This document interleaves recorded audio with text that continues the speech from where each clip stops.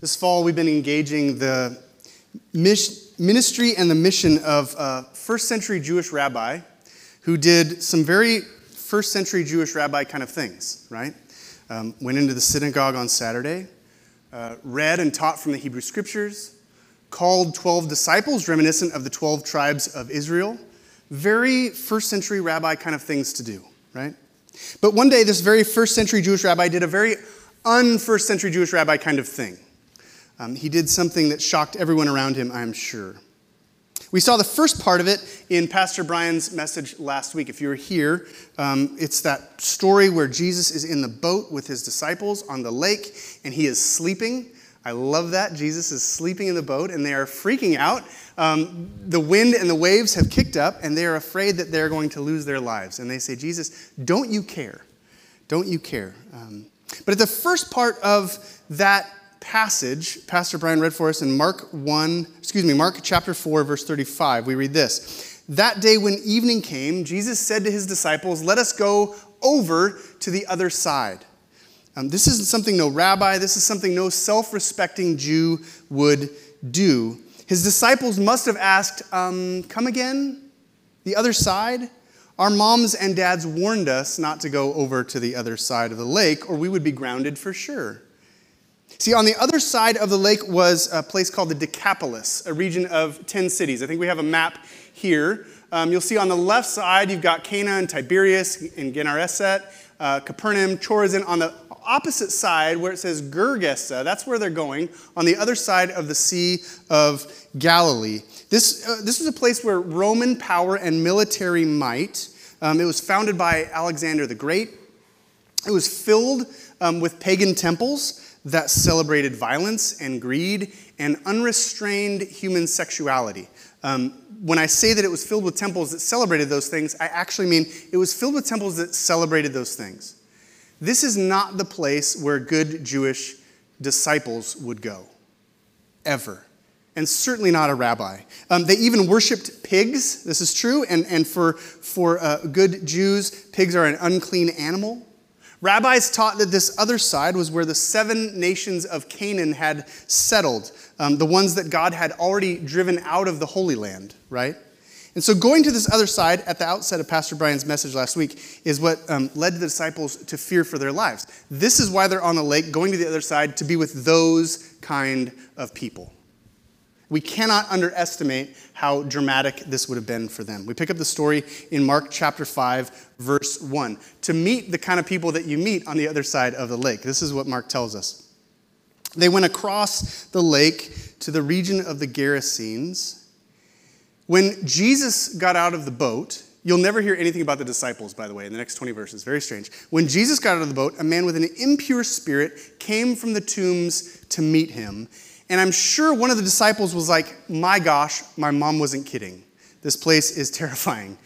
This man lived in the tombs. No one could bind him anymore, not even with a chain. For he had often been chained hand and foot. But he tore the chains apart and broke the irons on his feet. No one was strong enough to subdue him. So let's pause for just a moment. We understand what those words mean, that he had been chained hand and foot, that they were no longer able to subdue him. But don't miss the implication. The people in the town had chained this man hand and foot. Previously, they had subdued him in a graveyard. This is how they treated this man with a deep and devastating condition, right? It isn't like they tried to care for him in some sort of way. They ostracized him. They put him out there away from the town in the graveyard. Leave us alone. You're scaring us and the children.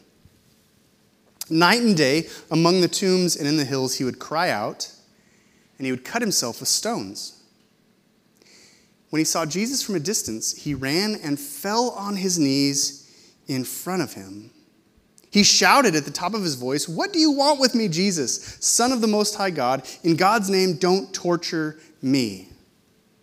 And then Mark explains, for Jesus had said to him, "Come out of this man, you impure spirit." It's almost as if Mark forgot to say that, like forgot to tell the story. but he didn't have any whiteout with him. He's like, oh, yeah, I forgot to tell you. Jesus told the impure spirits to come out of the man, and so that's what had happened, and that's why the man said that to Jesus. It almost makes me wonder if Jesus just constantly is walking around demanding impure spirits to come out of people, and we don't even know about it. And Jesus asked him, what is your name? We'll come back to that. Very important. My name is Legion, he replied, for we are many. And we'll come back to that too. Very important. And he begged Jesus again and again not to send them out of the area. Apparently there's something about the area that these impure, unclean spirits really like. A large herd of pigs was feeding on a nearby hillside. The demons begged Jesus, send us among the pigs, allow us to go into them. Very curious, right? Very curious thing happening here. The herd, about 2,000 in number, we'll come back to that. They rushed down the steep bank and into the lake, and they were drowned. Those tending the pigs ran off. They reported in the town and in the countryside, and the people went out to see what had happened. When they came to Jesus, they saw the man who had been possessed by a legion of demons sitting there and in his right mind. And they were afraid. Those who had seen it told the people what had happened to the demon-possessed man, and he told them about the pigs as well. And then the people began to plead with Jesus to leave their region. And so Jesus does. Jesus will not stay where Jesus is not wanted. They say, we don't want you here anymore. You got to go. And he says, okay, I'll go. As Jesus was getting in the boat, the man who had been demon-possessed begged to go with him. And Jesus did not let him, but he said, go home to your family and tell them how much the Lord has done for you and how the Lord has had mercy on you. So the man went away and began to tell in the Decapolis, notice, not his family. Jesus says, go to your family, go to your mom and your dad and your brothers and your sisters who knew you were chained up in the graveyard. And he says, no, I'm going to go to the town square. Decapolis means 10 cities. And he says, I'm just going to go to the town square, and I'm going to tell everybody what Jesus had done for him. And all the people were amazed. This is the word of the Lord. Thanks be to God. So when they arrive in this region across the lake, there is no welcome parade. There is no ribbon cutting with the Chamber of Commerce. There is no key to the city from the mayor, right? In Galilee, there are large crowds that gather to hear Jesus' teaching. But on this side of the lake, they only find a deranged man chained up in a graveyard without any clothes. That's probably a phrase you did not expect to hear in church this morning. And the disciples are thinking, it's worse over here than we thought. Let's get out of here. But Jesus is not surprised. And at no point do we get the sense that he thinks this might have been a bad idea. Instead, Jesus does three things. He has to do three things because I'm telling you about it in a sermon, right? In the 1st century, there was a father in modern medicine, a guy named Hippocrates. That's where we get the Hippocratic Oath. This is a picture from his Twitter handle. Hippocrates once wrote, all forms of psychic disease are from natural causes. In other words, this man's behavior can be explained by natural phenomenon. This perspective is very common in our world today. If you were to read this passage aloud in a public school or in your office or in the grocery store checkout aisle, first of all, that'd be pretty weird. Second of all, you get people who are saying, well, no, we can explain that psychologically. Like this man needed to see a therapist. He needed to see a psychiatrist. This man needed some help from something that can be explained medically. And it is a gift. People that are therapists or psychiatrists, psychologists, those are important things that Christians should feel free to avail themselves of, or other people. But I want you to know that the scriptures are unequivocal, that there are not only natural things that happen to us, there are also things that happen in the spiritual world. If you've ever met a Christian who lives in the third world, they would tell you that emphatically. That there are things that are happening spiritually that cannot be explained naturally by modern medicine. We here in the West, we try to explain everything this way. We've got Hippocrates to thank for that. He kind of charted the path and said, everything's natural. It can all be explained. It's all medical. There's no spiritual world. There's nothing you need to worry about there. The writers of the Gospels would say, no, actually there is unseen cosmic forces at work in the world. Now, their name, Legion, was the name of a first century Roman battalion. And remember, on the other side of the lake, this is the center of Roman military power and might, right? And so when the demons say our name is Legion, they're aligning themselves with a center of power on that side of the lake. The occupying military forces that are stationed in the nearby Decapolis, right?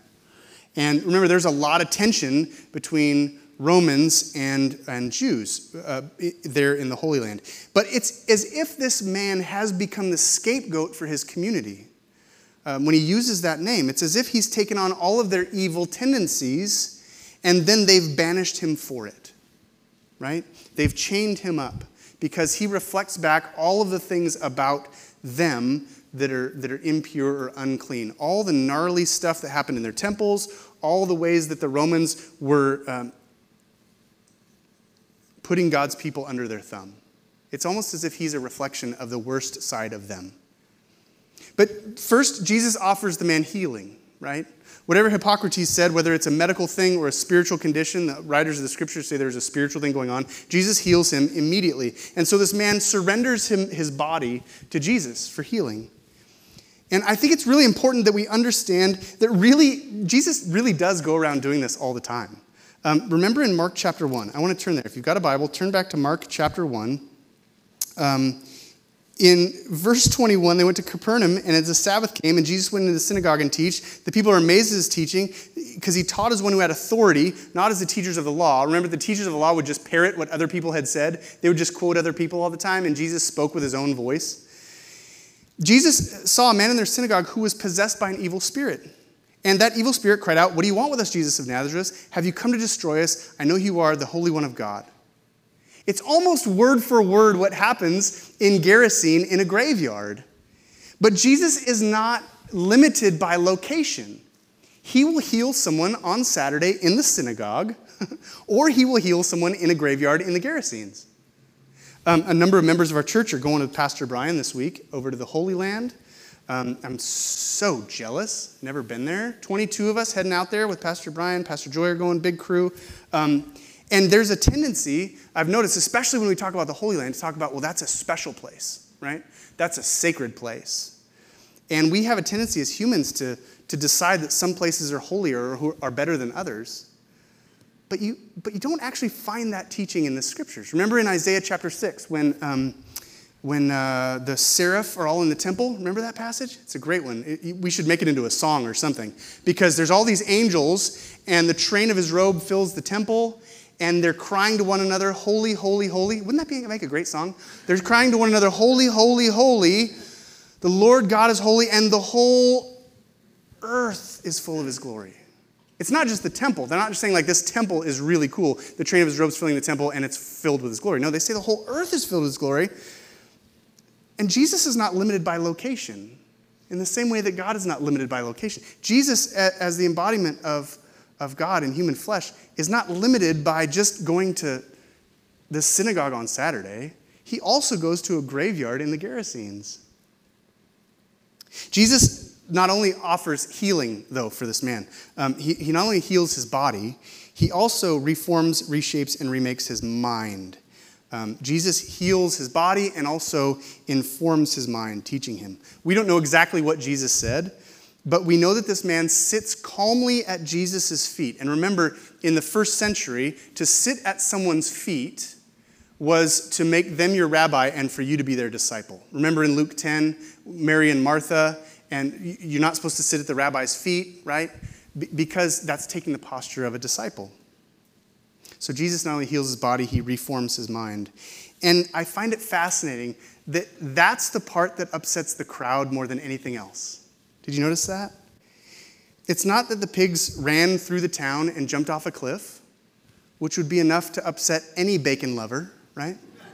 No, they're upset because this man who was deluded and deranged, who was literally possessed by evil spirits, so much so that the crowd had chained him hand and feet in a graveyard, is now sitting in his right mind. And you would hope that the townspeople would say, "Oh my gosh, this is incredible. We are so glad you brought healing and wholeness to this man who needed it."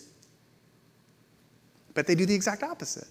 They get mad at Jesus, and they ask Jesus to leave, and he does.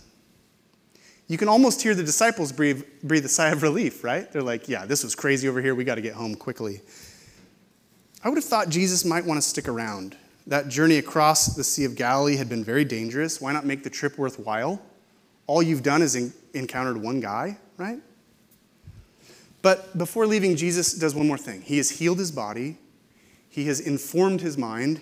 And then, as Jesus gets in the boat, the man wants to come along to join his band of disciples, but Jesus says no. And have you ever heard of the 13th disciple, right? Doesn't really have a ring to it, right? Got to stick with 12. Jesus says no because he's been asked to leave, but he wants someone to stay behind and to make it clear that one greater than these evil spirits, one greater than the Roman army, has now arrived. Jesus wants someone to stay behind and be a missionary on the other side of the lake. And he knows his disciples aren't going to do it. This man surrenders his body for healing. He surrenders his mind for teaching. And he then surrenders his voice for proclaiming the good news of what God has done. Now, at this point in the sermon, I want to pause and invite you to have a little brainstorming exercise. We've kind of imagined what it might have been like for these disciples to go to the other side of the lake. So just for a moment, close your eyes if it's helpful. I'll wake you up. Take a moment and think. Who's on the other side of your lake? Who is your other? Is it a family member from who you've been estranged? Is it someone in your office you can't stand? Is it your next door neighbor who throws parties all night on Saturday night when you're trying to sleep because you have to preach on Sunday morning? Or is that just me? Who is your other? Is it a member of another generation and you just don't understand them, how they see the world?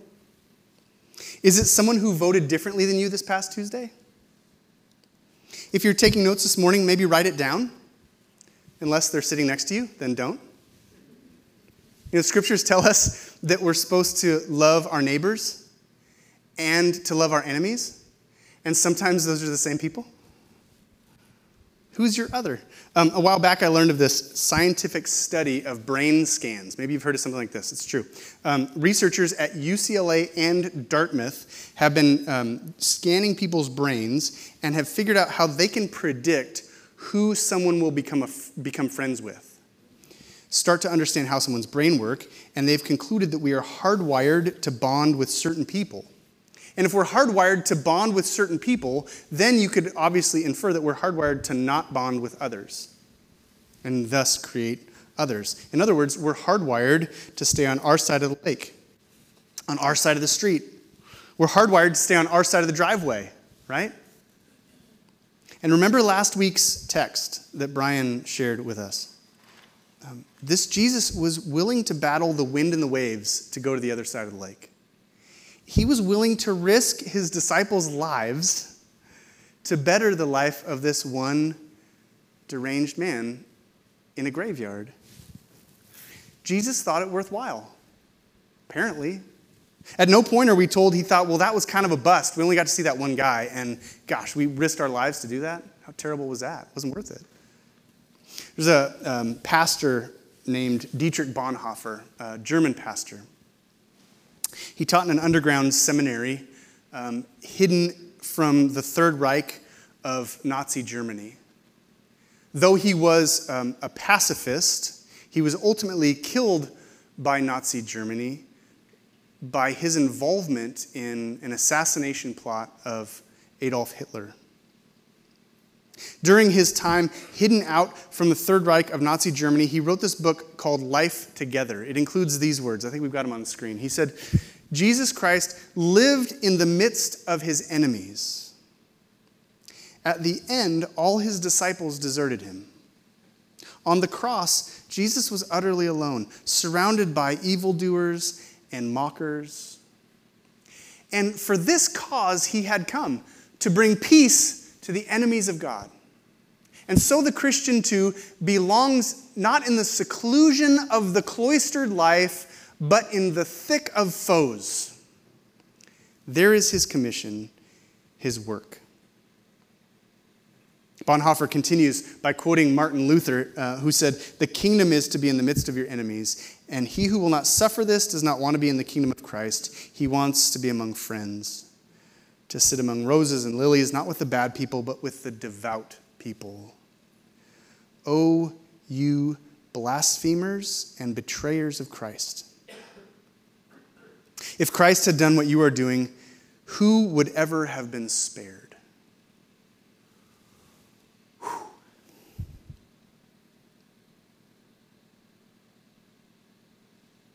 It's so good to have friends, isn't it?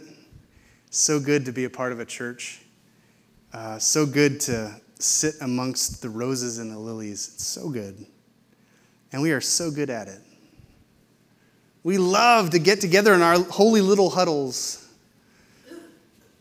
Dietrich Bonhoeffer says, "The Christian belongs not in the seclusion of a cloistered life, but in the thick of foes."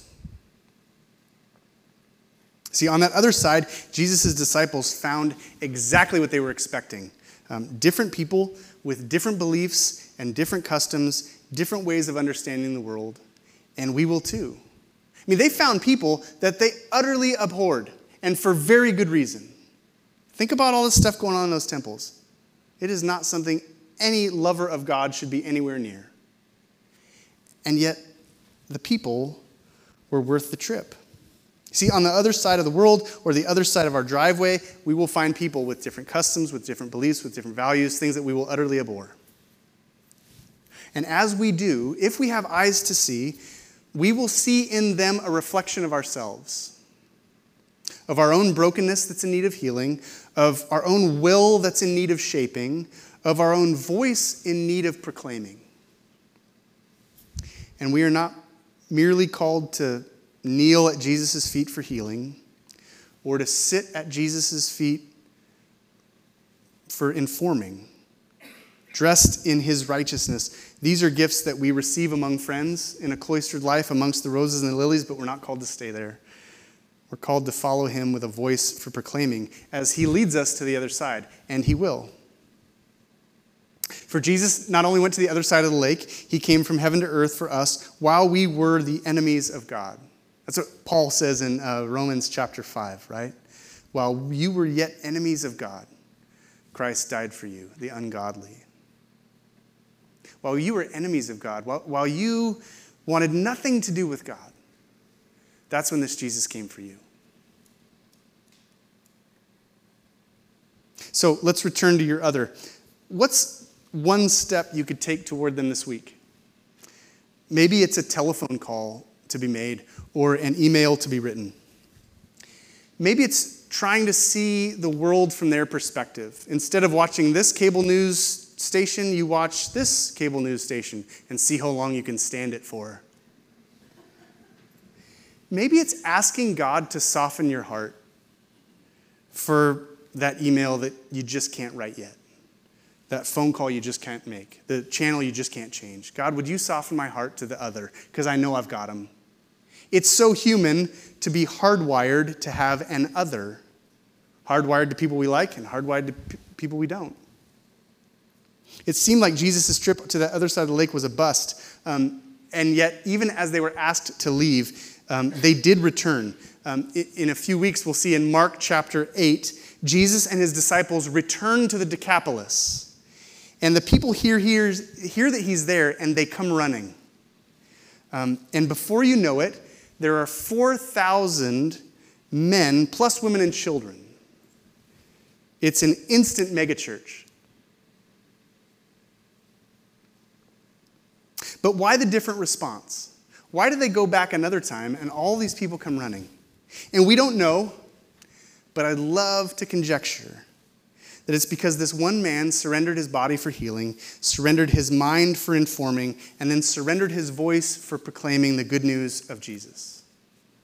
I'd love to think that this one guy who was told to go to his family didn't go to his family, instead went to the town square and wouldn't shut up about it. 2 chapters prior, at the feeding of the 5,000, there's 12 basketfuls of bread left over. Do you remember that? It's the gospel writer's way of hint, hint, nudge, nudge, 12 basketfuls. In God, there is no scarcity. There's only abundance for the 12 tribes of Israel. And then in Mark chapter 8, there are 7 basketfuls left. And why do the gospel writers tell us that? Because they want us to know that there is not only an abundance for God's 12 tribes of Israel, there is an abundance for all 7 tribes of Canaan. The ones who are driven out of the Holy Land, who are on the other side of the lake. The ones that Jesus saw fit to cross that lake for. The ones that Jesus saw fit to come from heaven for. And so, God, would you open our eyes and ears to the other side of the lake that we have? We've all got them. And we ask that you would soften our hearts, that you would open our minds to see the ways that we have made someone an other, someone for whom your son Jesus died. Would you give us the courage, like our kids are learning about, the boldness to take one step this week? Maybe that's a phone call to be made, an email to be written, a channel to be changed in search of understanding our other better.